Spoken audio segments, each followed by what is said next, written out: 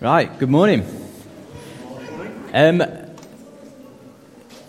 little bit different today. If you class yourself as a child and you'd like to join in with what I'm about to suggest, I need you to have a piece of paper and something to draw on a piece of paper with. If you haven't got that, do you want to put your hand up and Ellen will come and give you a piece of paper and maybe something to draw on that piece of paper with? I think all the children who are here have come prepared with pen and paper, obviously, avid note takers. Oh no, we've got one over here, Ellen. Okay. One here, a larger child. It's just how you see yourself, it's fine. You might find this helpful. I'm going to be looking at some stories. These stories are to do with David's mighty men. And so what I want you to do, if you've got a piece of paper and you're going to be drawing, is as I read some of these stories, I'd like you to draw a picture of something that is in these stories. So there's quite a few stories, so you can just choose anything from those stories. I want you to draw it. And once you've done that drawing, I need you to keep listening to me for the whole time, if you can, and try and write something down, or get your mum and dad or whoever's with you to help you write something down that you remember me teaching you about these stories. Okay? So has everyone who wants some paper and pen got one? Cool.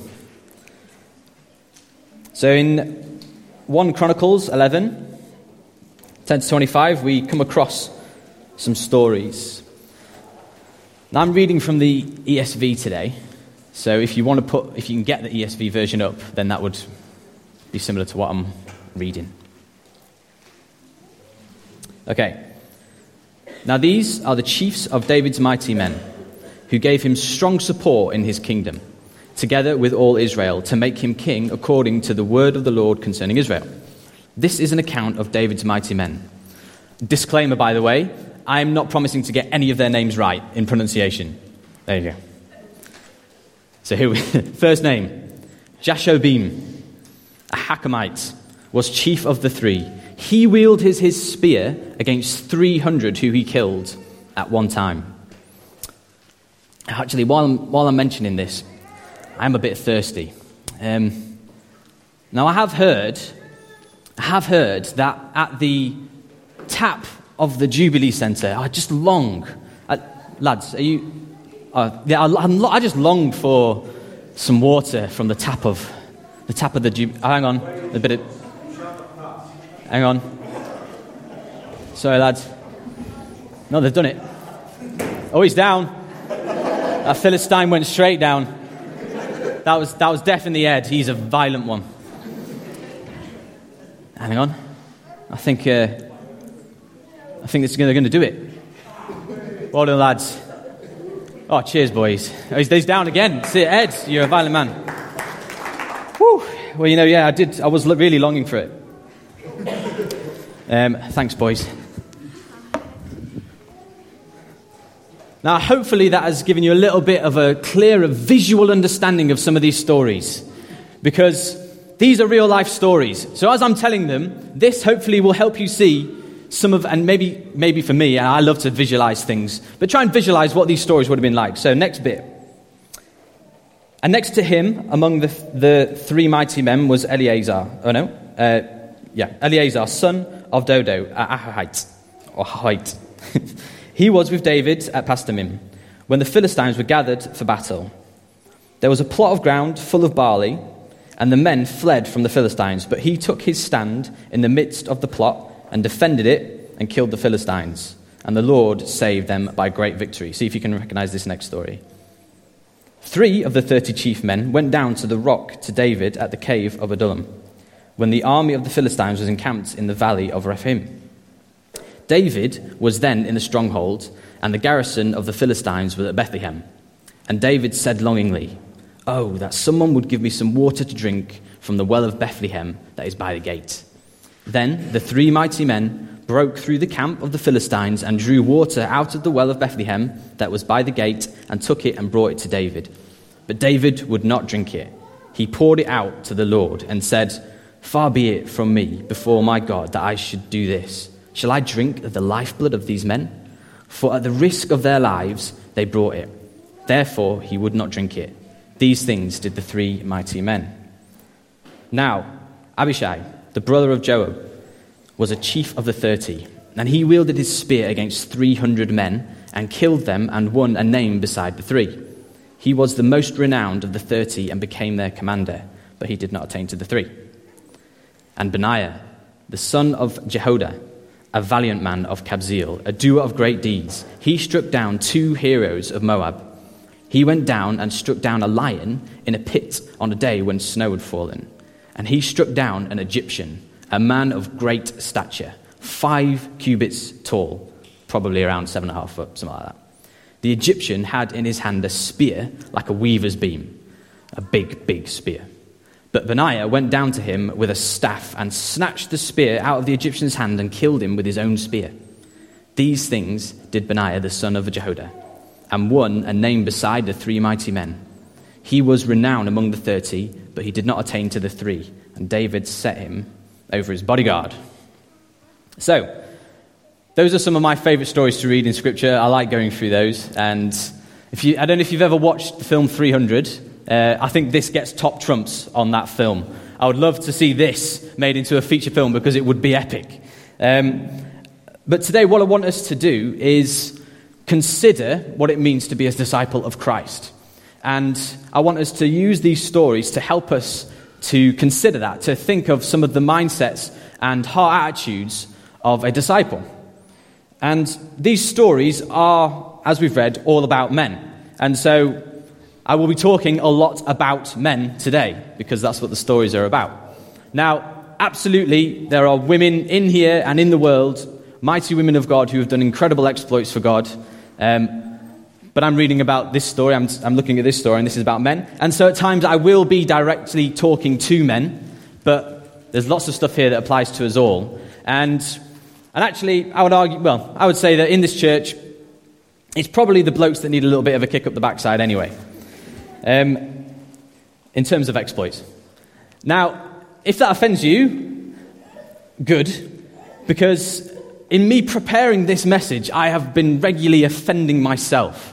I've not found this preparation very easy, because I'm really getting the microscope and it's looking at me, and I've been stirred again to put my hand to the plough, to enjoy the wonderful privilege of what it means to be a disciple of Christ and do wonderful things for him. So that's my prayer for all of us today as well, is that, if things begin to offend you or challenge you, embrace it. It's not easy all the time, but my heart is that we just get caught up again in what it means to be a disciple of Christ. And so I'm going to have kind of 3 subheadings, if you like, and because it's a preach, so obviously. So the first subheading is going to be Same God, Different Covenant.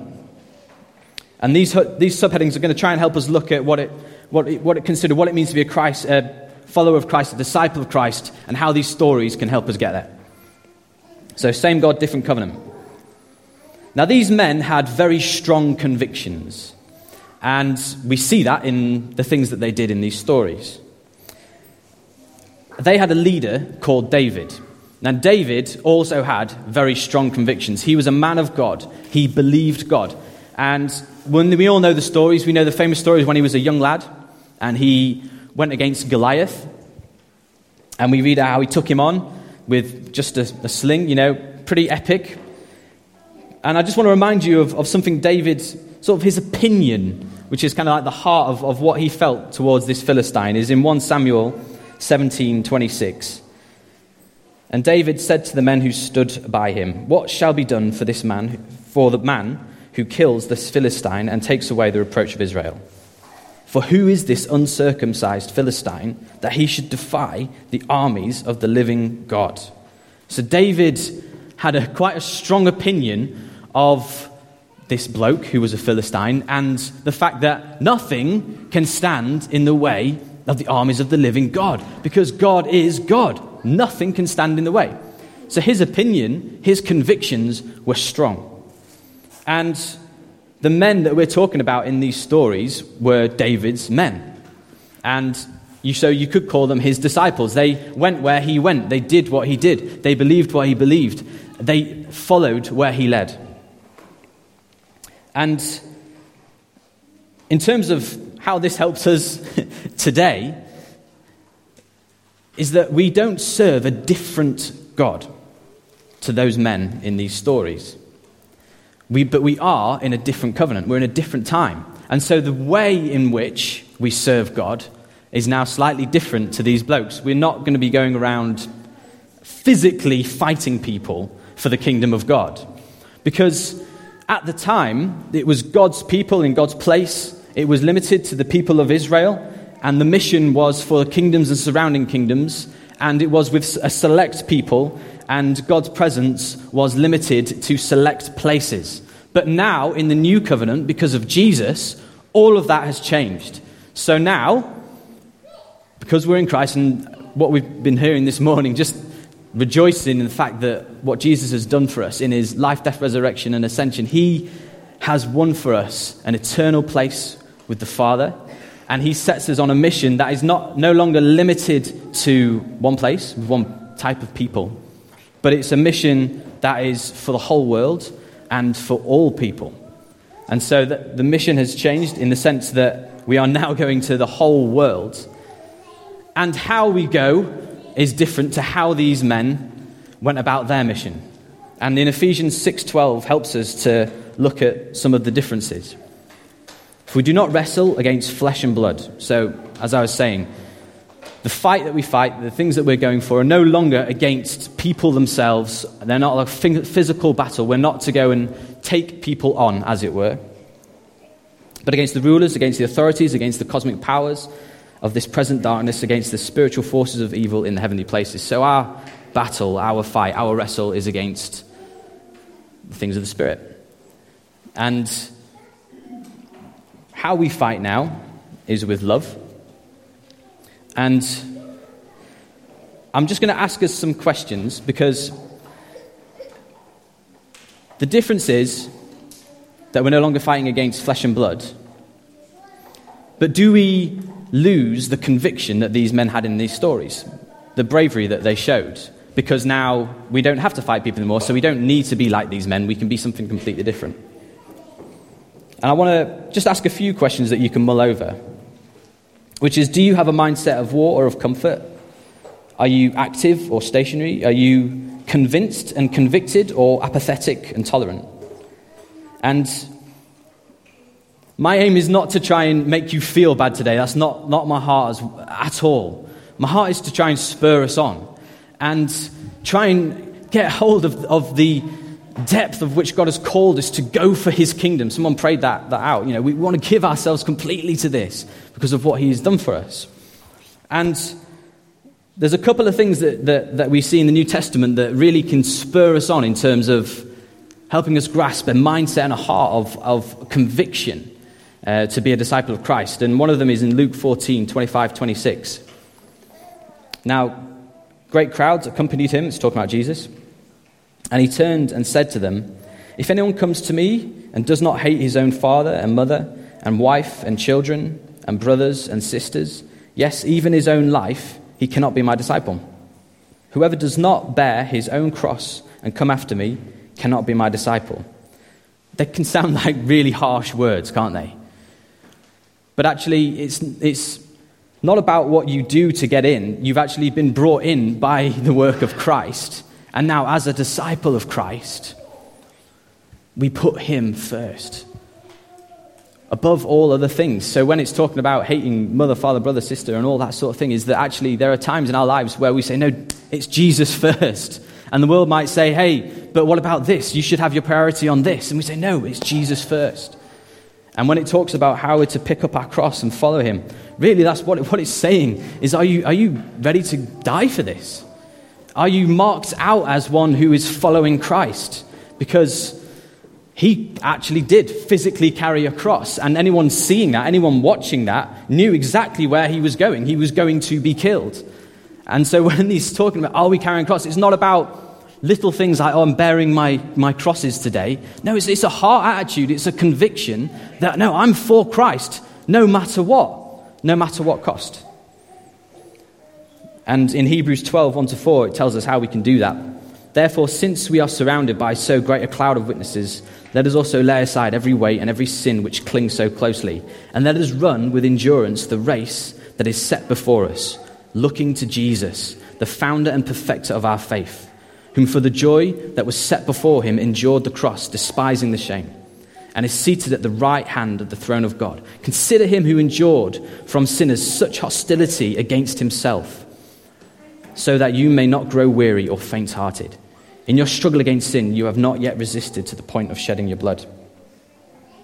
Our mission is to show and tell Jesus to the world. That's our mission. And in those verses there, we're encouraged. Let's look to Jesus. He's the one who gives us strength. He's our leader. And so these men had David, who they looked to. He was not a perfect man. But we have Jesus, who we look to, who is absolutely perfect. And he has given us an incredible example of how to live.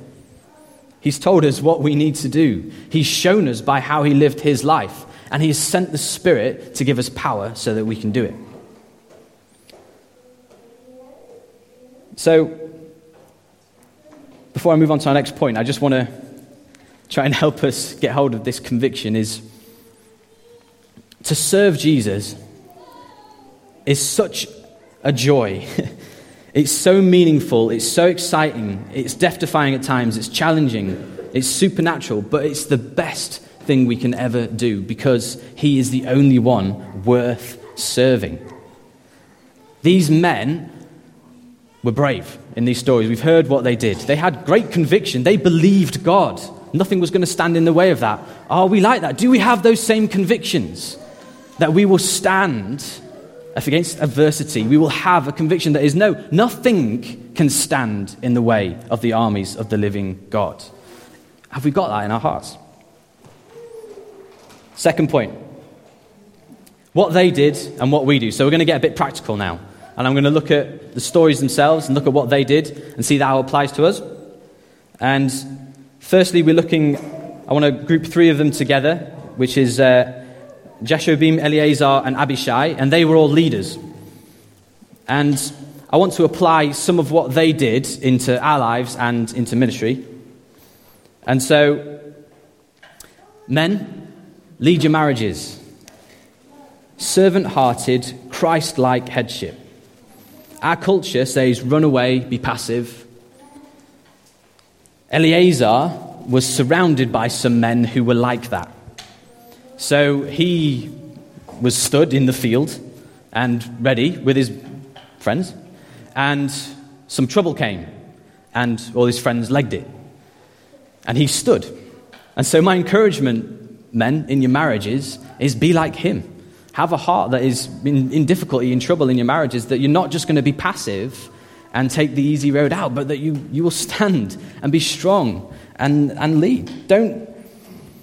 I hope you hear this right. I'm really not trying to offend anyone. I'm trying to encourage. But don't pander to your wife's insecurities. Instead, love your wife, lead your wife, teach your wife, and she will be blessed. Don't be passive. And as I said as well, these men were leaders, and they oversaw some ranks of men. They showed what it was to have faith in the face of adversity. And they did this by having the big picture in mind. And so I just encourage the elders, actually. Elders, you are responsible for the ranks. So keep your nerve, keep the big picture in mind, and lead us in faith. Even if we turn around and run away, we'll see what you do. In the stories, we see what happened. Eleazar won a victory, and the guys who'd run off kind of go, oh, right, okay, yeah, so this is a good way to go. We'll come with you. And they end up just picking up the spoils. So sometimes as leaders, as elders, it might be a bit, I feel like I'm out here on my own. But I just want to encourage you to be strong like these men were in these stories. So the second story is the one that was so wonderfully dramatized for us. And we see that these three men go and get some water for their leader. Now, I'd just like to point out that these men risked their lives just to bring their leader a drink. It's quite extreme. Yeah, Ed's nodding his head. He was fearful at times that he was going to die doing that. They took initiative. They heard a desire of a leader, and they started out, and they got it done. And so my encouragement from this for us is we have some leaders, Dan and Rich, and they have a vision for this church. They have desires in their heart that they want to see happen in this church. Things that they have spoken about, maybe from the front, maybe things that they've mentioned in one-to-one conversations. My challenge is, are we like these three men? Are we hearing and listening to our leaders and taking initiative and saying, actually, yeah, I'm going to get that done. I'm going to go that extra mile and not just sort of having lots of ideas.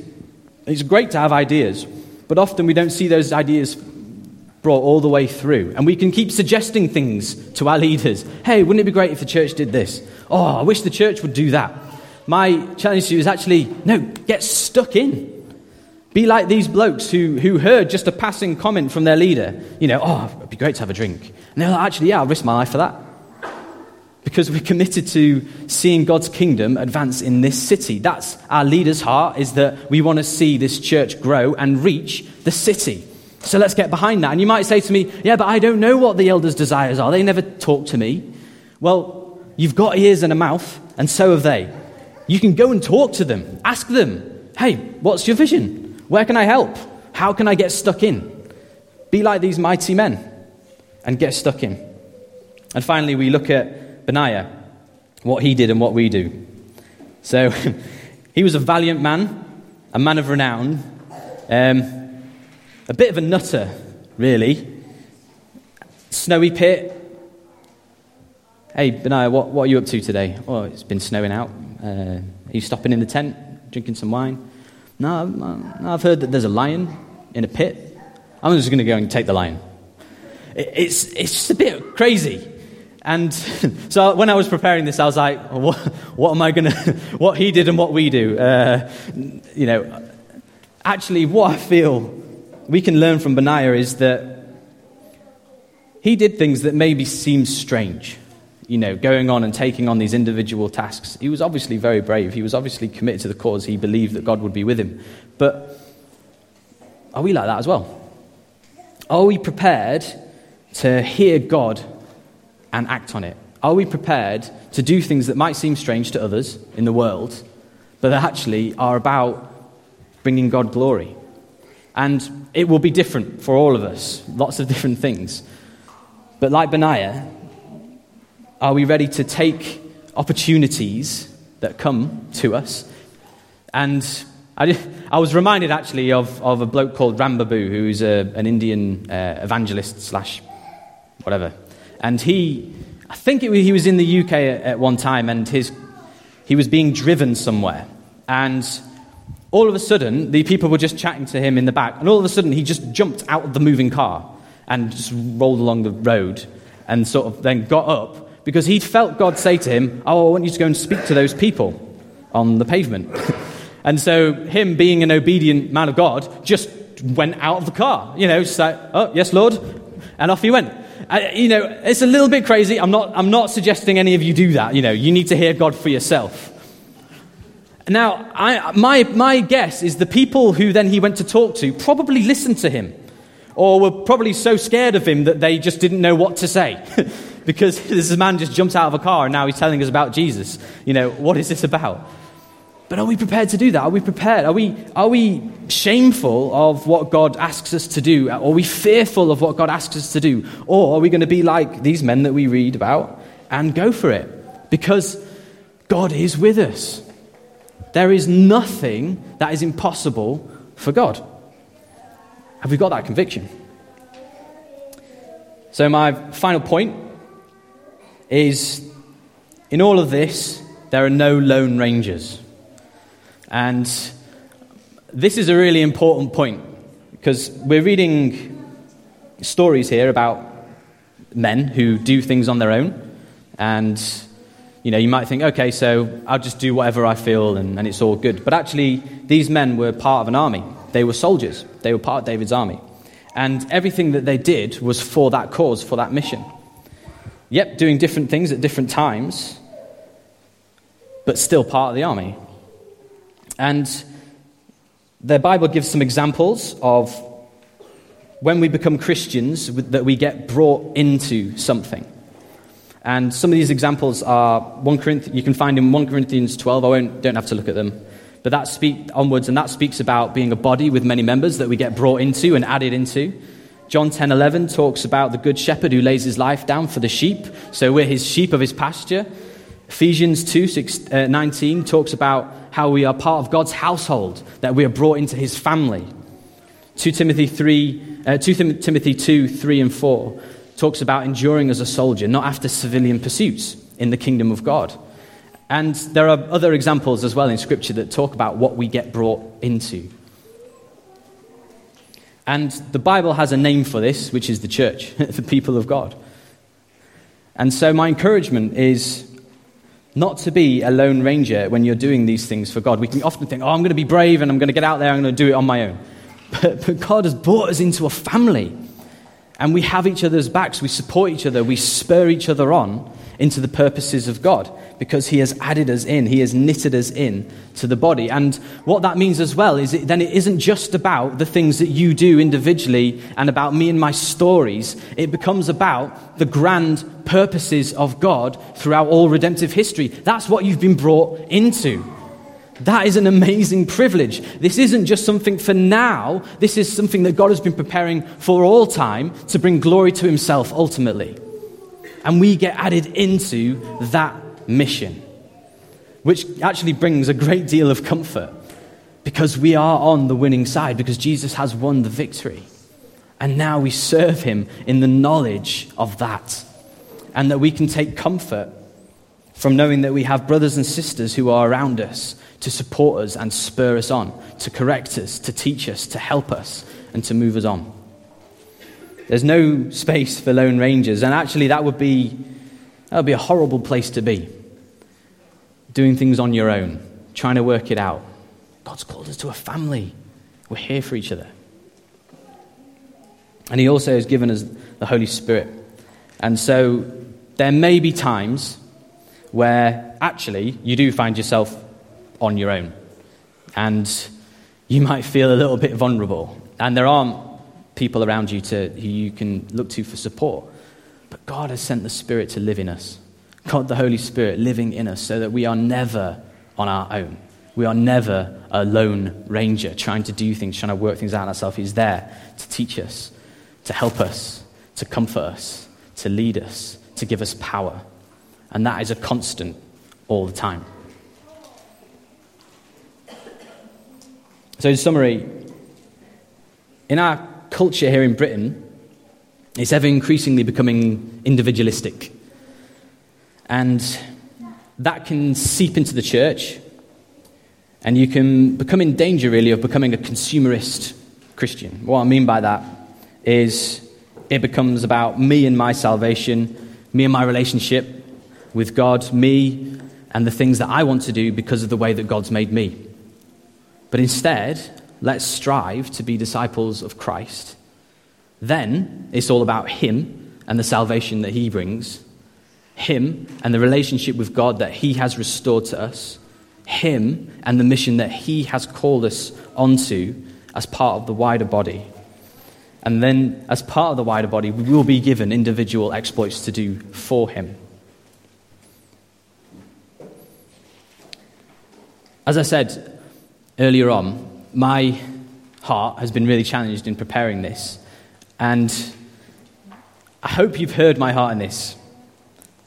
I hope you can hear what I'm trying to say is not that you have to do things to be here, to be in the body of Christ, but that actually because you have been given a place in the ranks, you now can do these things for Christ. And it is a privilege and an honor to do these things for Christ. And we can give ourselves to this mission wholeheartedly because it is the mission. It is the only thing worth pursuing.